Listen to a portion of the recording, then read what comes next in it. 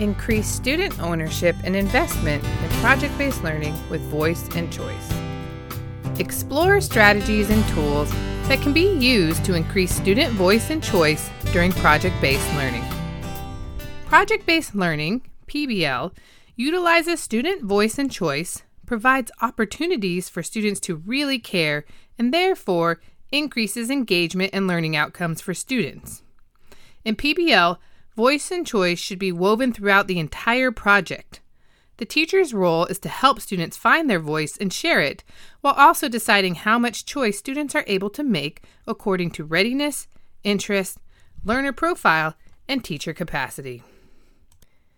It's important to remember that when engaging in PBL, it's perfectly fine to start small and build up both your students and your capacity for engaging in PBL.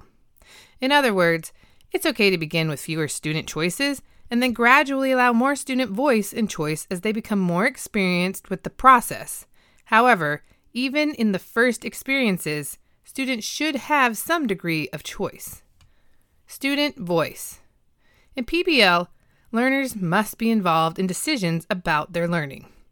When students get to consider their personal interests and concerns and then apply them to the project, they become engaged in a more meaningful and authentic learning experience. Here are some ways to increase student voice in your classroom and throughout the PBL process. 5 ways to increase student voice. Number 1, actively seek out student input and feedback, and then honor their ideas by integrating them into the project. By gathering input from students and then incorporating their ideas, you elevate student voice, which will increase engagement. When you use feedback to inform decisions and practices, it can help students feel that their voice has meaning and is important.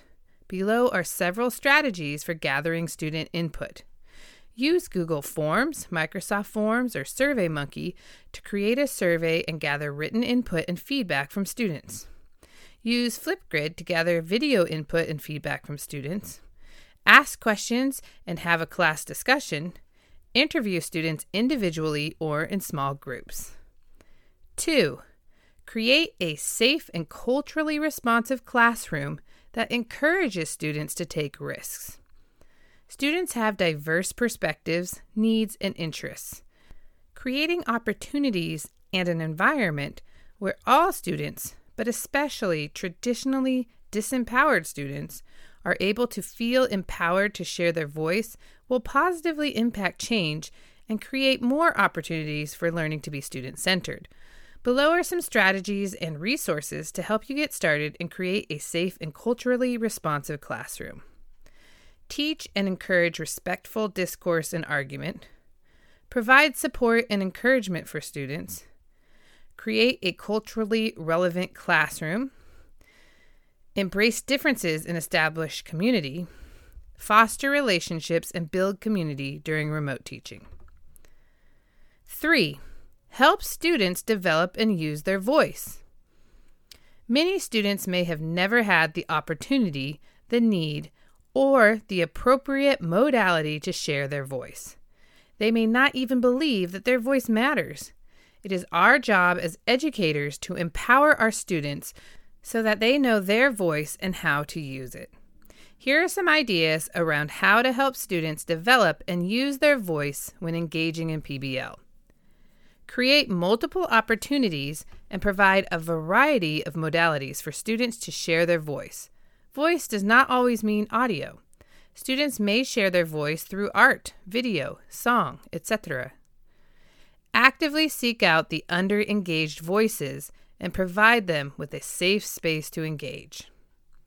4. Help students understand the voices of others.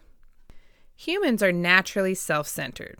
Just as you've had to learn how to include student voice, students will need to learn how to include other student voices in their project, especially because they will be working in groups.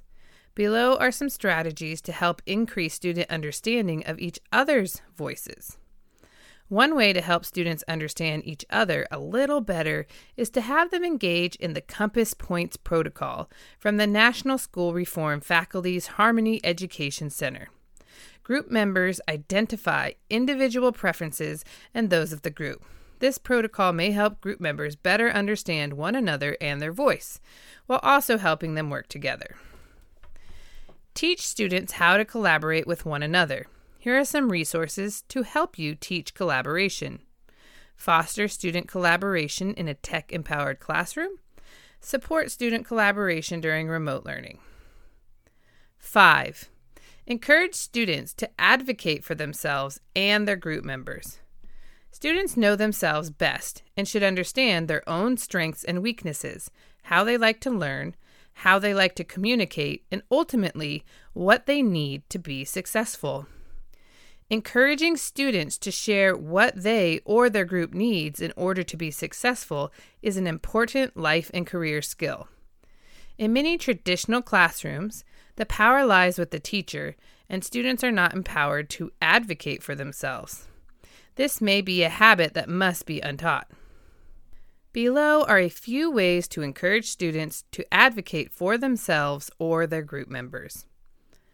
Create opportunities for students to share what they or their group members want and need, possibly using some of the strategies described when gathering student feedback. Allow students to be decision makers. Find opportunities to show respect and value for each and every one of your students. Tell and show students that their opinions matter and they are their best advocate for what they need. Post self-advocacy sentence starters in your virtual and/or digital classroom. Here are some examples from Understood, self-advocacy sentence starters for kids who learn and think differently. Student choice. In project-based learning, students should be making big and small choices throughout the project. Teachers must release control to students to allow them to make these choices, which may be something new and a bit scary. Teachers need to be aware of the quantity and to what degree of choices students are ready to handle and what kinds of differentiation, scaffolding, support, and coaching they will need to provide. In addition, teachers need to be aware of their own capacity and ability to support choice. It is fine to start small. In fact, too many choices can initially be overwhelming for students. The teacher is still very important and much needed during PBL, but their role is more that of a coach and/or mentor. Providing student choice is essential to the learning process and necessary to shift learning from being teacher-centered to student-centered. In PBL, students should be given opportunities to have choice over the inputs and outputs of their learning. Inputs of learning include choice over what and how students learn.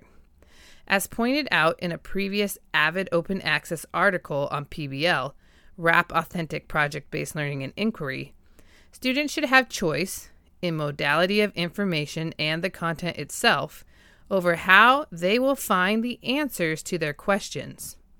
Students may have complete freedom to gather information, or they may be provided with a choice board of options. If trying PBL for the first time, you might consider providing only a few choices. For ideas on how to incorporate and use choice boards, consider reading our Incorporate Playlist into Blended Learning article. For more tips and ways to authentically integrate student choice, read our Empower Students Through Creativity and Choice article. If you are going to give your students the opportunity to make choices, it's important that you empower them with the skills to do so. This will set them up for success. To help students better understand themselves and what choices might be best for them, consider having your students engage in a learning style quiz, and then have them evaluate and discuss their results. Below are a couple quizzes that you might use with your students. Learning Styles Quiz, What is your child's learning style? The VARK Questionnaire. Students should also have choice over how they demonstrate and share their understanding and learning. In other words, they should be given choice in their outputs. There will be more in-depth information around the different types of public products that students can choose to create in a later article. Providing choice over the final public product is very important, but students should be given many micro-level moments of choice in outputs throughout the project. Students may have choice over how they demonstrate their learning at different checkpoints or for different components of the project. They may share through writing, video, visuals, or oral feedback, among other options.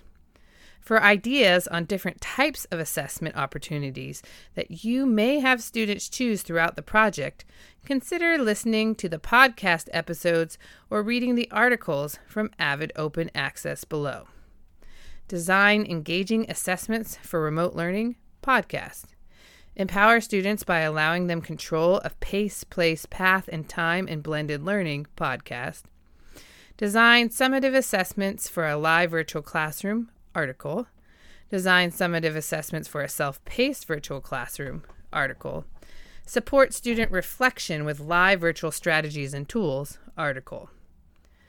PBL is student-centered learning. Therefore, students need to have the opportunity to voice their ideas and opinions and be involved in the decisions about their learning.